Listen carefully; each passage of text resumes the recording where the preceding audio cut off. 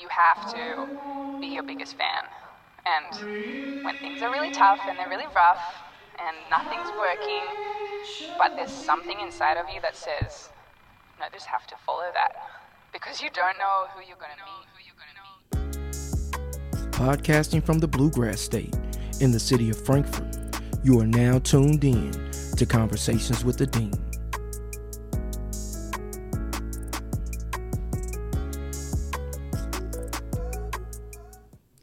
Welcome, Conversations with the Dean, a place where every conversation tells a different story, roundtable discussions, and conversations with insight from voices within our community. So please make sure to follow us on Apple Podcasts, Google Podcasts, Spotify, and all streaming platforms. And I'm your host, The Dean. Joining me today to discuss career, health, and well-being, the former commissioner of the Department of Community-Based Services and current senior policy advisor for the Kentucky State Senate, a father, a husband, and someone who I hold in high regard, Mr. Eric Clark. Thanks for joining me. Thank you for having me. We can go a lot of different ways with this opening right here, but I think what I want to do is I want to tell kind of the backstory of how I met Mr. Clark. It was kind of funny because I had known your mother from when I first started working in state government. And when I had the opportunity to work with you, I was kind of like, you know me, your mom knows me. And you're like, no, I don't know who you are. Let me check with my mom and see what's going on with this. Right. I hadn't connected the dots at all. Right. But with that valuable experience I learned in regards to not just career, but a lot of life's lessons in regards to working with you for a short period of time. So if I hadn't said it before, let me say it now. Thank you. Well, thank you. It was a pleasure, and what a special time to be together that we were able to do some really good work. So every conversation, I'll start off with a random question. Okay? Let's have it. You should easily know what my question for you is going to be. Biggie or Tupac? Oh, we've had this discussion. So I'm an East Coast guy. It's going to be Biggie all the way. You going Biggie over Now, I got Tupac. respect for them both. Right. Don't get me wrong. But if I had to choose one, and notice I didn't really hesitate, I knew exactly I'm going to go with Biggie Smalls. So why would you take Biggie over Pac? I liked his style better. I liked his beats better. And I liked his lyrics were just better for me. Yeah. The way they flowed and, more of that New York style. I always kind of leaned toward that in hip hop and what I liked to listen to. Right. Now, I know that Pac is dear to a lot of people's hearts in hip hop, but I think you hit the nail on the head. Lyric wise, Biggie was the better MC. Right. He showed a lot of versatility. I mean, he was Biggie, but he was rapping with Bone Thugs and Harmony and going fast like that. I mean, and not that Pac couldn't do that. Again, I have nothing but respect there, but a lot of respect for Biggie Smalls. Right. And another thing, this may be TMI, but I was more upset the day Biggie passed. I mean, that hit me hard. Right. Like, oh my gosh, I can't just listen to him in my truck, you know? Obviously, I was upset when the day Pac passed too, but it was just that whole situation was really unfortunate. Right. Yeah.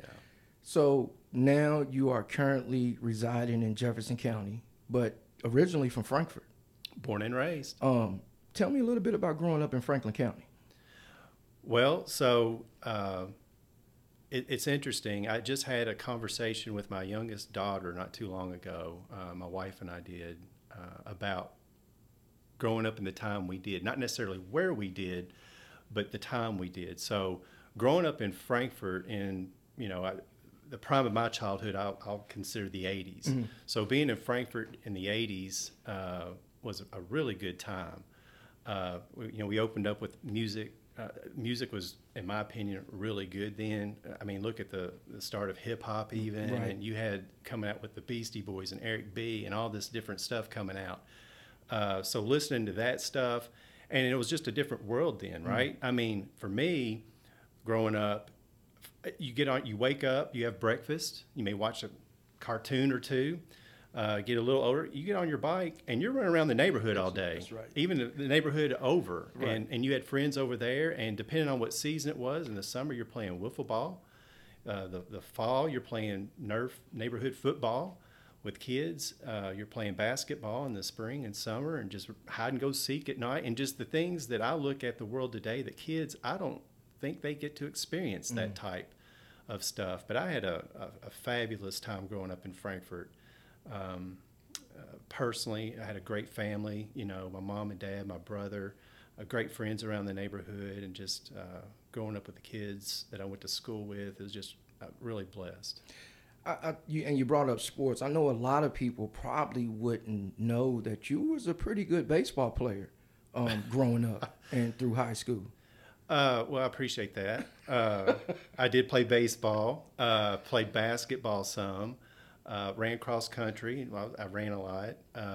I wish I'd have taken cross country probably more seriously. Naturally, that was probably what came best to me, but I just did that for conditioning for other sports, right, and dismissed it in a big way. But I was probably most competitive at that, but I just didn't stick with it. And again, looking back on it, but yeah, I did. I played baseball and played some basketball, and I guess my claim to fame in my baseball career was I threw a no-hitter. Right. Played for Franklin County and threw a no-hitter against an in-town rival, Frankfort High School. Right. So I got the news clip if anybody wants proof. Right. So was sports something that you kind of wanted to pursue when you were younger, after high school? Were you one of those, you wanted to play college? Or was it more so, hey, man, I just do this stuff because I like to do it? A little bit of both. I mean, I did it because I like to do it, obviously. I was interested in seeing if perhaps I could play some college baseball, and kind of pursued that. And that's ultimately how I ended up at Kentucky State. I think there was going to be a best opportunity if I was going to do something athletically to walk on, or something would work out with the baseball team there. But the career paths shifted pretty quick once I decided to go to K-State, and I declared a major in political science right off the bat my first semester of college, and that's a whole story in of itself. But yeah, sports was something I was interested in, but other things took off. Right. So let's talk about your career a little bit. You just brought up that you attended Kentucky State, graduated with a BS in political science, and also a master's degree in public administration. Correct. Let's go back a little bit and tell me, how would you describe your initial transition from college into the professional arena? Well, so both of those were going on for me at the same time. And this is, something that I'm very proud of. I'm very proud to be an alum of Kentucky State University. I'm very proud of that education I received there. When I talk about K-State and my education there, I didn't only get an education. That was an experience. That was a full package, because when I knew going into college that I wanted to be a political science major, so I declared first semester, and I guess that was kind of unheard of for political science professors. Really? I guess. I mean, I'm making an assumption here because this is how it worked out. My first semester of college, the fall of 1995, I took a political science 101 course called American Government.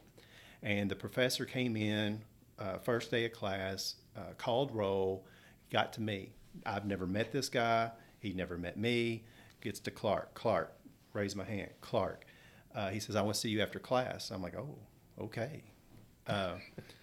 Anyway, so after class, I went up to him and he says, I see that you're a political science major. I said, yes, I want to study political science. I'm from Frankfort. The business in town is state government. Right. I'm interested in, a career in public service, and, this would be a good fit for me.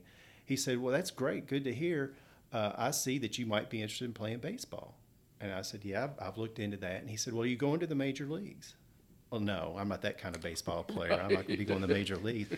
He said, well, if you're interested in giving up the baseball opportunity, I might have a path forward for you to interstate government. And the rest is history from there. He had kind of a connection with the legislative branch of government, with someone who worked in the mailroom. Okay. And so here I am, a first semester freshman, political science major at Kentucky State University, and getting a job in the mailroom, basically, for the legislative branch of government. So I was a full-time state government employee and a full-time student, undergrad, right out of high school. Really? And so, when you talk about a career path, my education and career took off at the same time. And talking about Frankfurt, what other better place to study that and for that to take off than Frankfurt, the capital city. So It was a great place for me to study government, see it in action. Obviously, when you in the mailroom, you get around, you get to know people, you develop relationships, and one thing led to another, and the rest is history. So with that initial start, we're going to consider that low level by all means. You've hit some really high spots in regards to state government as well. Kind of give me a path to the position in which you're in now. Oh, goodness. Well, it's the Lord's work. What can I say? So I worked for the legislative branch for about 10 years. So I worked full-time as a state government employee and went to school full-time all the way through undergrad, got my political science degree, and then even through grad school. So I was carrying a load there. And obviously I didn't stick as a courier in the mailroom, if you will. While I was at LRC, I started getting some opportunities to advance there, because I always shared my ambition with people that I knew. I'm a political science major. I'm interested in government work. I'm interested in career opportunities and advancement. And people, they hung on to that, and they noticed that. And I was able to become a proofreader. I used to read statutes and bills and stuff like that. Yeah. So I learned how to do technical writing and read policy, if you will, and kind of picked up that niche. Then I started developing, there was an opportunity presented to me to work for the Health and Welfare Committee at the Legislative Research Commission, and that's where I started getting kind of my health and welfare background, if you will. Everything within the Cabinet for Health and Family Services in terms of policy, legislation, regulation goes through that committee. So I worked for that committee for about 5 years. So for 5 years, I was entrenched in the policy work of that cabinet and the lawmakers who were interested in it. So I developed, a deep understanding of that. I eventually was presented with an opportunity to go work for the Kentucky Board of Dentistry as an executive director. And I would say that was probably the first position that was provided to me, opportunity presented to me where I could lead an agency.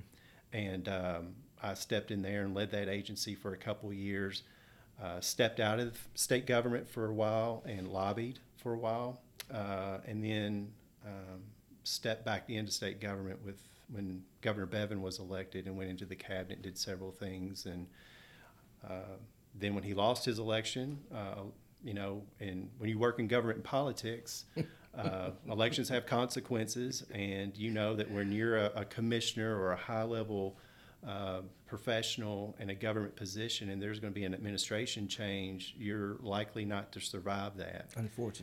Unfortunately, but it's just the reality of it, and you know that going into it. You'd be naive if you didn't know that. Right. And so, you figure out what's the next steps for me, and I was fortunate enough to be provided with this wonderful opportunity with the state Senate to come back kind of where I started, with the state Senate back in the legislative branch, doing policy work and being as helpful as I can. It's funny how life comes full circle sometimes, isn't it? It is, yeah. So let me ask you, in that trip, in that journey, what's the one thing you wish you would have known when you started this career? Good one. I wish I would have known it took me a while to really understand the impact government has on people. And I say that in a way to emphasize people. Government affects everybody. And I mean that by the masses. Like how much government is involved in people's lives on a daily basis and don't even recognize it. And I think that starting out in public service, it takes a while to understand how the decisions that are being made and the initiatives that are being developed. It's hard to grasp the extent of how that's going to impact individuals, but the masses as well. It's hard to get your head around sometimes when you stop and ponder it. So having that moment of clarity at a younger age, I think would have been helpful to see how big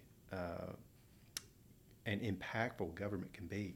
It's empowering, it's satisfying, but at the same time, it can be terrifying because you're in it to help people, right? How can we look at this complex issue and figure out a solution or a way to improve it, which is good, and you're helping people by it. But you know the stakes are high, and man, if you don't get that right, obviously you can come back and fix it and tweak it, but the consequences of some of these decisions that are made, and a lot of them are out of your control. Right. I mean, none of this is based on one person. You know, it's the collective will of the people. But that can terrify you too. So it's rewarding, but it's sobering at the same time. Right. I know you did a lot of great things, especially I think you were working with then Governor Matt Bevin on House Bill 1. You was a part of that. A lot of good things you did while you were in the commissioner's office. Tell me some things that you're proud of in regards to things that have been enacted from your previous positions. Well, I'm probably more proud of just the overall work that the department did. It wasn't me. It was just the team, and when I say team, it was other individuals and other departments in the cabinet, because DCBS is so big. You collaborate with, you're collaborating with public health and behavioral health and all these other agencies, aging even.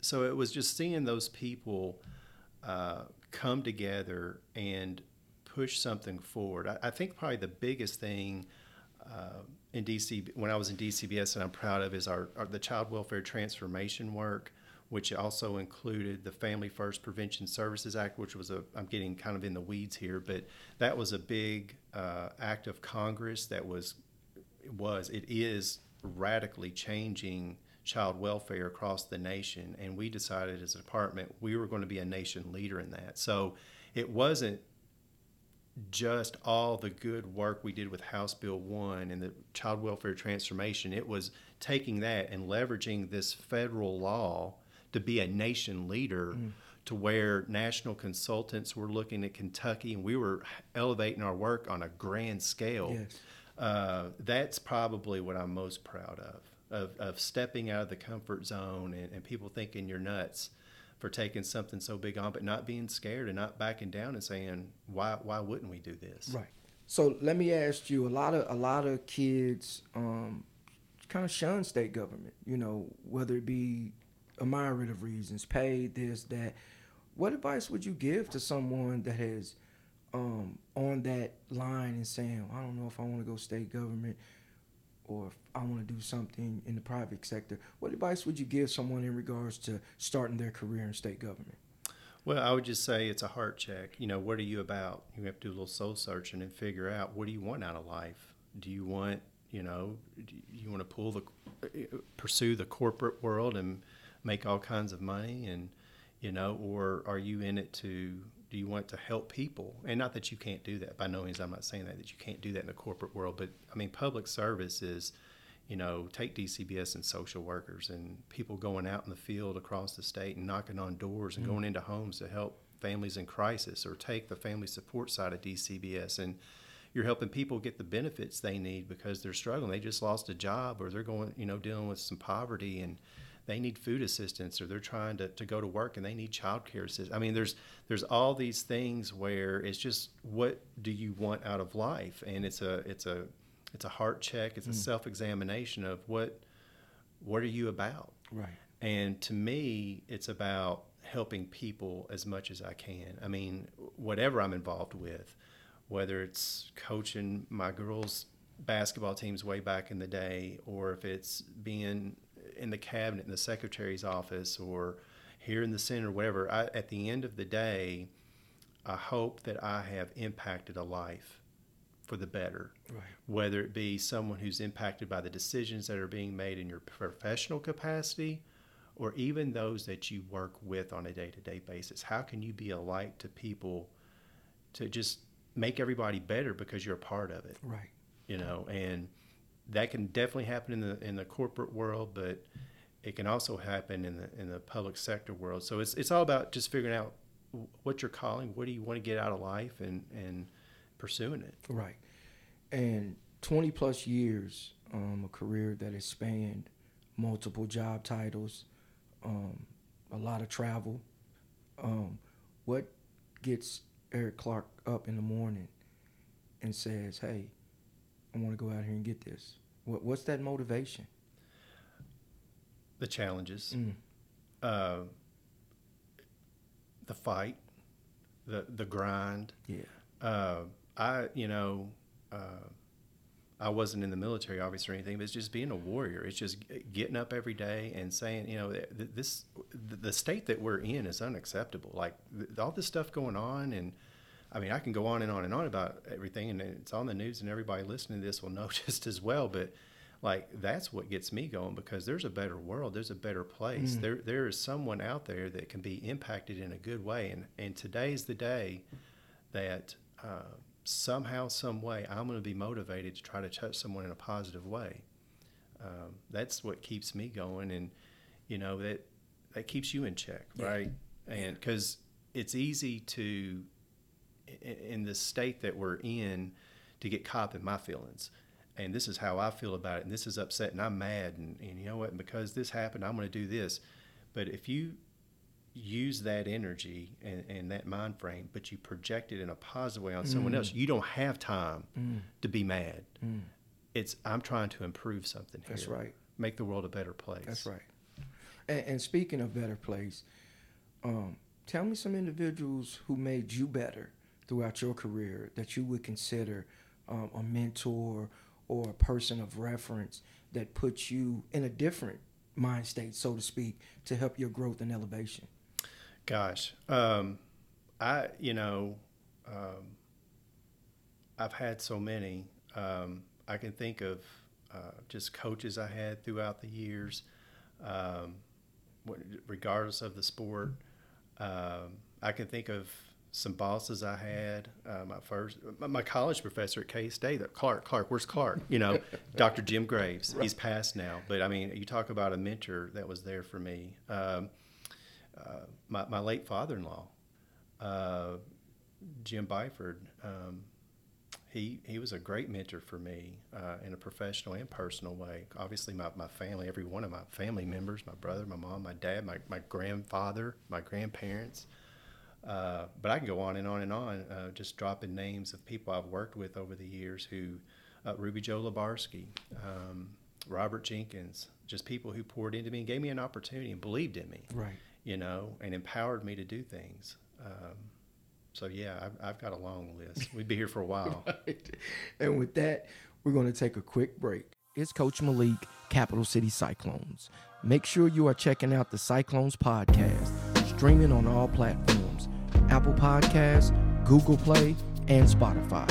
Also, www.cyclonespodcast.podbean.com. Great interviews and insights from players and coaches. Capital City Cyclones, where skill development lives. And we are back. Conversations with the Dean, and we have Mr. Eric Clark with us. So, Mr. Clark, what are some things that you're working on to improve about yourself? Oh, gosh.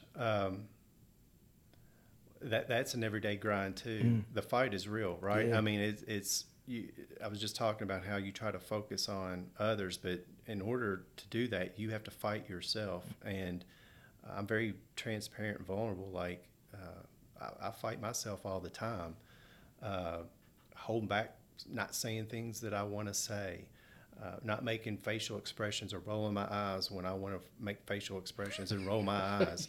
It's that self-control. Yeah. You know, I'd say self-control is trying to practice that, trying to find the positivity in negative situations. Where's the light shining in this? Because it's there if you just look for it. And how can I find it? Right. You know, and it's just a constant self-evaluation that I, you know, and that just goes the whole spectrum of who I am and what I stand for. That's an everyday battle. It's hard to put into words, but I mean, I know everybody has their own battle, and you know, mine is mine and yours is yours. That's right. But it's focusing on that to be the person I want to be, and am I going to be committed to it? I fail multiple times every single day. Yeah. But that's one of the things you have to realize is I am going to fail, and I am going to mess up, and I am going to make bad decisions. But despite all that, how do I stay committed to being the best person I can possibly That's be? right. And can just continue to be committed to improving, even though you know you're going to fail at it. So we said in the beginning, a father of two beautiful daughters, a husband, beautiful wife. How much does family mean to you? Well, family's everything. My Christian faith is first because my family ain't going to be right if I'm not right with the Lord. So That's right. my faith is first and foremost in my life. And because of that, my family is right there with it. I'm fortunate enough, I married my high school sweetheart.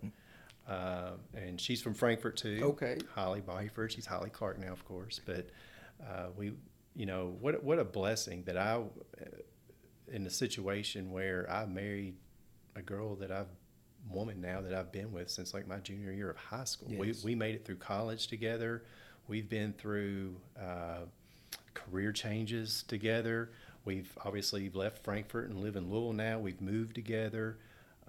We have two beautiful daughters, as you just mentioned. I'm proud of my oldest, my youngest daughter, Ashlyn and Alexa. They're both in high school. I got two high schoolers now, and the young women they're becoming. And but family is that. So that's my Leave and Cleave family unit. But I love my mom and dad, and I love my brother. I love my mother-in-law, and so yeah, family's everything. It's my go-to. You saw me in DCBS. Yeah.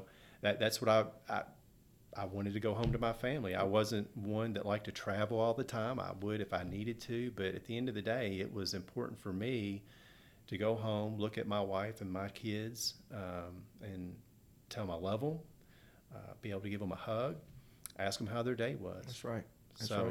Family's everything for sure. So we said your mom, your dad, your brother, your wife, your children. What are you trying to show them in regards to the man that you are every day? What example are you trying to set for them? So I've told my wife this. The world to me would be for someone who was near and dear to me in my life would stand up at my funeral and say, this was a man who loved the Lord. Mm. And that's what I want my family to know, that I'm a follower of Jesus Christ, and I'm going to be a strong man of faith. I'm going to be principled in it. I'm going to stand up for what I believe in. Again, I'm a sinner. I'm going to get it wrong. I'm going to make bad decisions. That's I'm going to say things I shouldn't. But at the end of the day, that's where I'm rooted. And hopefully the bad decisions or whatever, things that happen doesn't overshadow that foundation that I want to lay with them, that stood up for what I believed in. This is what I believe. Everybody knew what I believed in. And I worked hard for it, and I was willing to fight for it for whatever it took, you know, saying the hard things, going against the grain, being a loner in a meeting and standing your ground. Not stubborn, but, you know, you can disagree with people, but you don't have to be disagreeable. That's right. You still have a seat at the table, and you're not burning bridges. I'm kind of getting off your question there, but just that I was principled in what I believed in, and I was willing to stand firm in it. Right. So I'm going to put you on the spot a little bit. The last person I asked this, I kind of threw him off. But tell me a dream of yours that you've never said out loud. How about something that you wanted to do, a dream that you was chasing, but no one knows about or no one has ever known about? Okay. Here's a dream. Actually, people, if they hear this, they won't be surprised by it, but I don't know if I've ever said it out loud. I dream to be a 4-star, 5-star chef. I would believe that. I would believe that. I got a foodie inside me. Oh, yes, so, yeah. yes. Now, outside of, I know your preference for certain restaurants, but are you a cook at home, or do you have culinary skills? Not really. I'm okay on the grill. So maybe I need to rephrase that. Not necessarily be the chef that does it, but to be like a chopped judge on the Food Network, or be a food critic where yes. I have people cook for me and then I can just tell them what I think about it all day. Yeah. Right. Yeah, you would probably be a very tough food critic. I'm going to say that right now. So let me ask you this. And a lot of things that are going on in our nation right now. So if somebody tells me that they have the same mind state prior to March of 2000 that they do right now, I'm going to find that hard to believe. Tell me something that you've changed your mind about recently. Well, I've changed my mind about how important public health is, and that's coming from someone who worked in the cabinet with public health. I mean, you talk about just because public health, the way I'm using it, is population health, right? And it's the masses. And just thinking through that and how I would have never in my wildest dreams this time last year would have appreciated or have to acknowledge the way we have to respond in a global pandemic.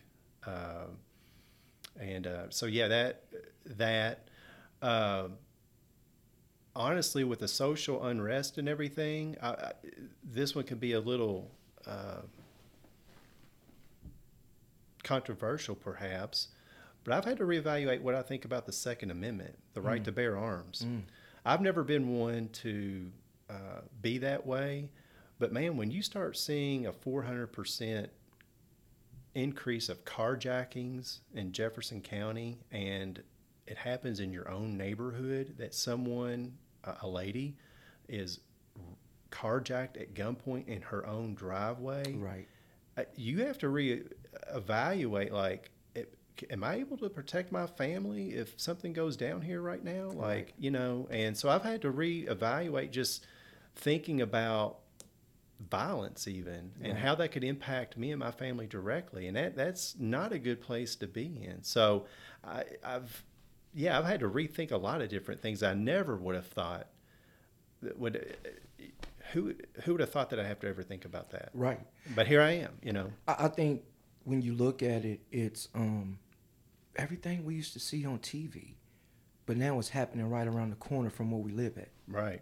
And that puts you in a whole different mind state. It sure does. Right? It sure does. Let's talk about success a little bit. Every time I ask this question, I hope that if I interview 1,000 people, I hope I get 1,000 different answers. How do you define success? Success to me is the number of lives positively impacted. Success to me is not how much money I make. It's not the biggest house. It's not the fanciest cars. Don't get me wrong, I do like a nice suit. I do like a good set of kicks. We all have our thing. But That to me, that's not success. Success to me is seeing individuals who are better people and who have experienced success themselves because of something you were a part of, directly or even indirectly. Right. I can talk about just the people I've worked with over the years. I can talk about the foster youth. Hopefully, the foster youth that I interacted with when I was in DCBS in some way are better because of it. That to me, that's success.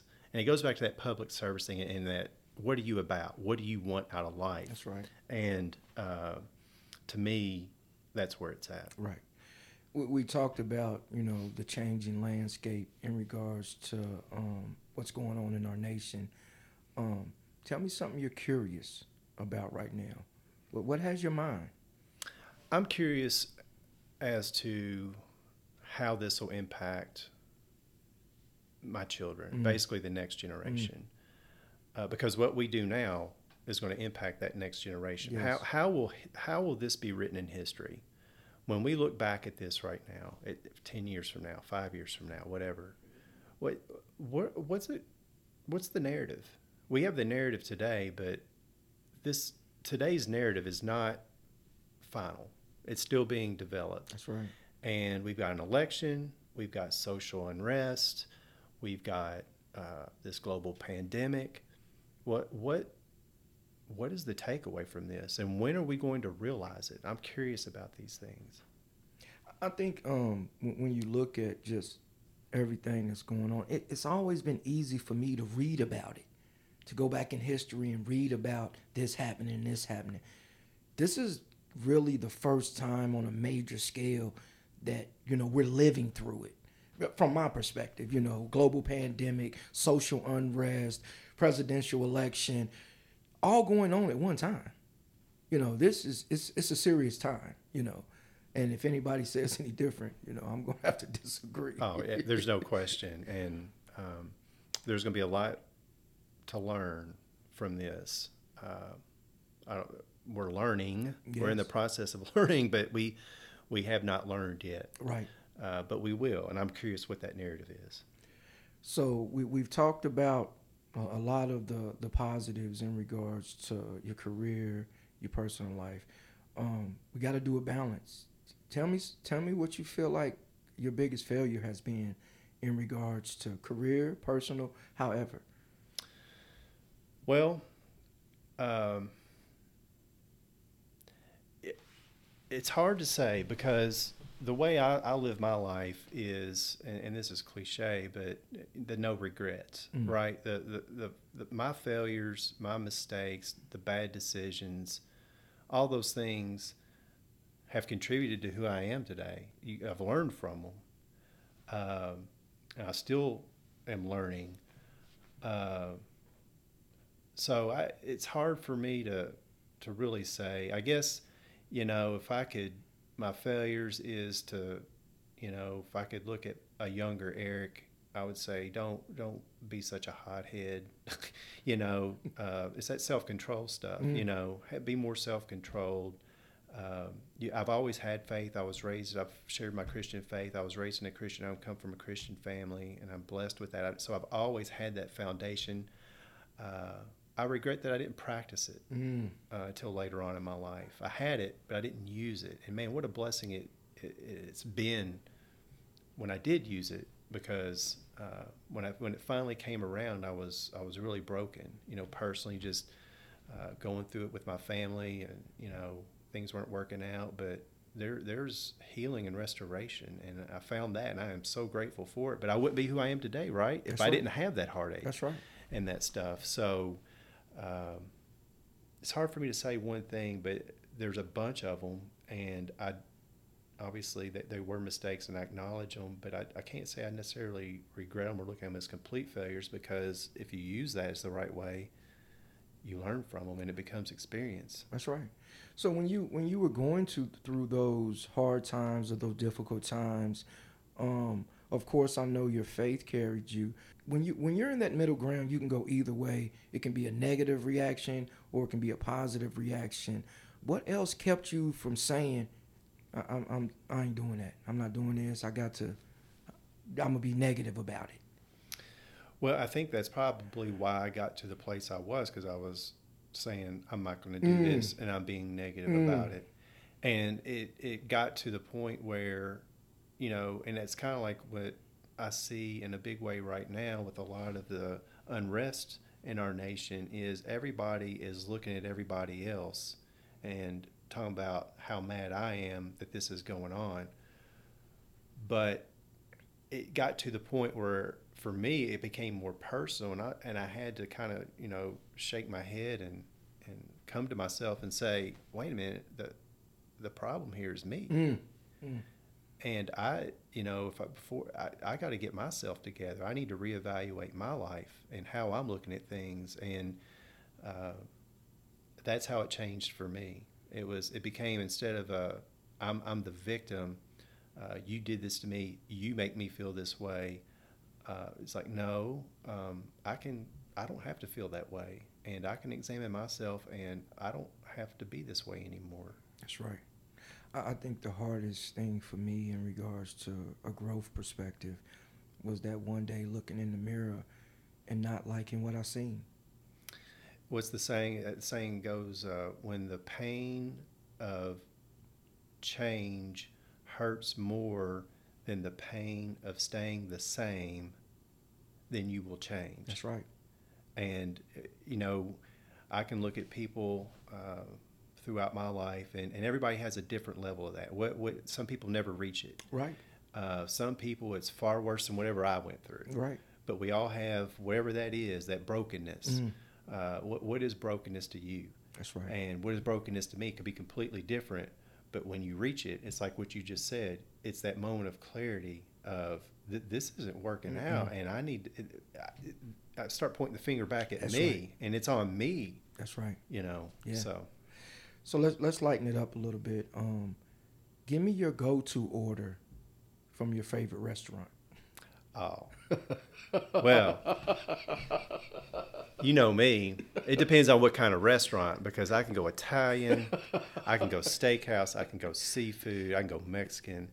But if I'd walk up in a steakhouse, I'd probably get a bone-in ribeye or a strip steak. I've gotten to where I'm kind of out of the baked potato mode. Really? That's surprising. Yeah, I mean, I believe. No, don't get me wrong. But maybe some French fries or something. Really? Yeah, or onion rings even. Good salad. I'm a steakhouse kind of guy. Well, now that I do know.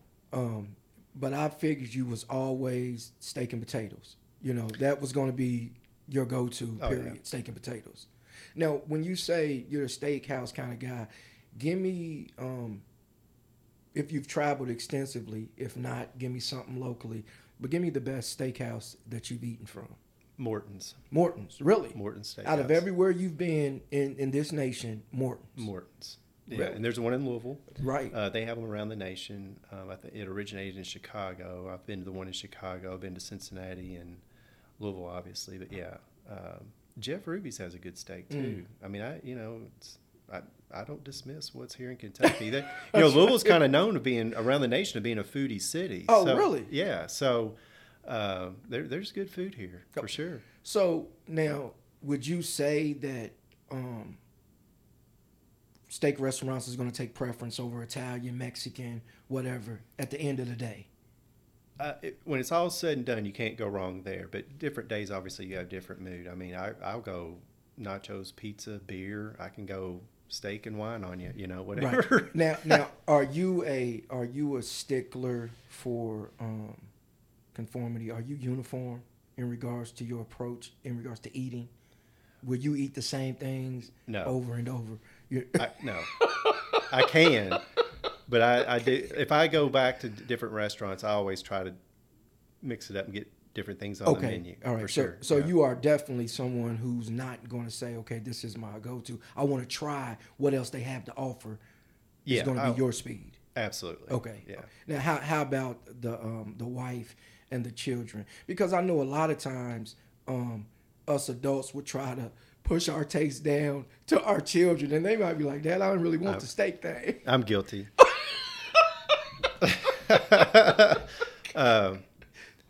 No, so it's funny, talking about steaks.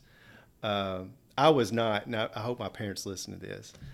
I was not raised that way. Okay. Obviously, we would have steak, but a good steak in the Clark family growing up, when I was a kid, I mean, you go to Western Sizzling or something. I mean, that's steak dinner, right? Right. Well, so now it's what, Ruth's Chris, Morton's, Jeff Ruby's. You talk about these high-end, pricey steakhouses that are rarities, by the way. But my wife and I have taken our daughters to these places, and it's kind of the blessing and the curse. My children now know what a good steak is, right, and how to order it, and they'll sit there and throw it down with the best of them, which kind of obviously makes me proud. But man, the other side of that is boy, that's expensive. Oh yeah. And then their poor boyfriends are gonna have that's gonna be their expectation. It's not gonna be going to O'Charlie's, it's gonna be full blown. We're going to Morton's, and right. That's what I expect type that's thing. Right. So it is what it is. It's fun. So tell me something food wise that, and I know one thing that you just detest, but tell me, but tell me something where it's like, a lot of people like that you may be like, man, I just can't get down with that. You talking about food wise, or like how people order their food? Food wise, yeah. I can't eat cottage cheese. Really? I can't touch that. Yeah, I wasn't. My wife, bless her heart, she's been patient in regards to my food taste, but she put me down on that, the cottage cheese, because I always would look at it and be like, I can't do that. No. So cottage cheese is going to be your bottom feeder, right? Yeah, can't do it. Where does that stand versus Vienna sausage? I didn't even think. See, but there was Vienna sausages in our cabinets growing up. So, right. And I could eat it back in the day. Okay. Of course, I haven't had one in years. Okay. So it'd be above cottage cheese. Vienna sausages. Yeah, because we had cottage cheese even. My mom would eat it all the time, and I tried it. I just can't do it. Right. So at least I could get the Vienna sausage down. I can't even get cottage cheese down. Ain't happening. So let me ask you this. 18-year-old Eric Clark. Talk to him right now. You've got something inside you that will drive you to go different places. Don't let yourself get in the way of it. That's powerful. That's powerful. Let me tell you, Mr. Clark, it has been an honor for you to sit down with me. I knew this could go all over the place. I had to make sure that I got strict notes here, because I said if me and him start talking about one thing, we could go anywhere. But it just comes from, one, my respect from you, and two, for the comfortability that you put people at when they're in your presence. So I want to thank you for that. And again, thank you for sitting down with me. Last words for family and friends. Look for the light. It's out there. Even in all this going on, there's good out there. There's hope. There is healing. There is a better world if we can just get beyond ourselves and focus our energy and our efforts on being kind and good to one another, and being committed to having tough conversations in a way that we're willing to listen, to be intentional about purposely not being offended if someone says we don't like, but try to understand it, where we can continue to be at the table and find that better world. That's right. That's right. I would like to thank Mr. Clark for sitting down for the conversation. For everyone listening, thanks for tuning in. And don't forget, subscribe, review, and leave a comment. And remember, while no single conversation is guaranteed to change the direction of a career, a business, a relationship, or a life, any conversation can.